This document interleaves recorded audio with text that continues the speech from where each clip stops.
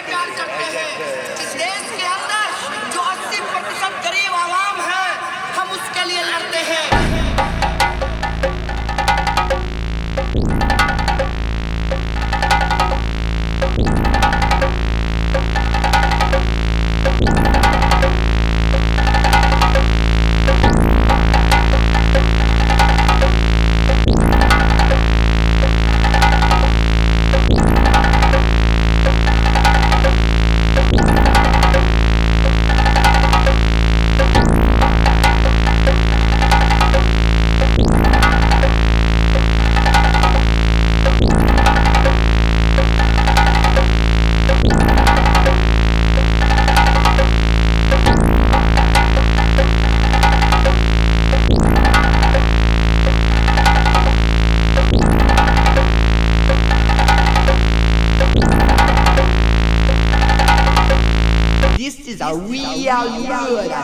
हमें पूरा भरोसा है अपने देश के संविधान के ऊपर और हम इस बात को पूरे मजबूती से कहना चाहते हैं।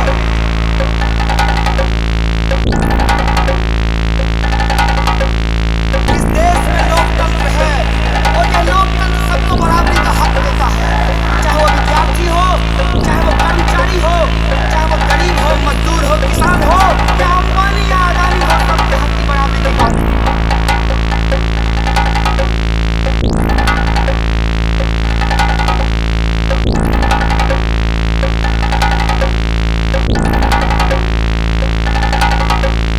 इनको दिक्कत होता है जब इस मुल्क के लोग लोकतंत्र की बात करते हैं, जब लोग लाल सलाम के साथ नीला सलाम लगाते हैं।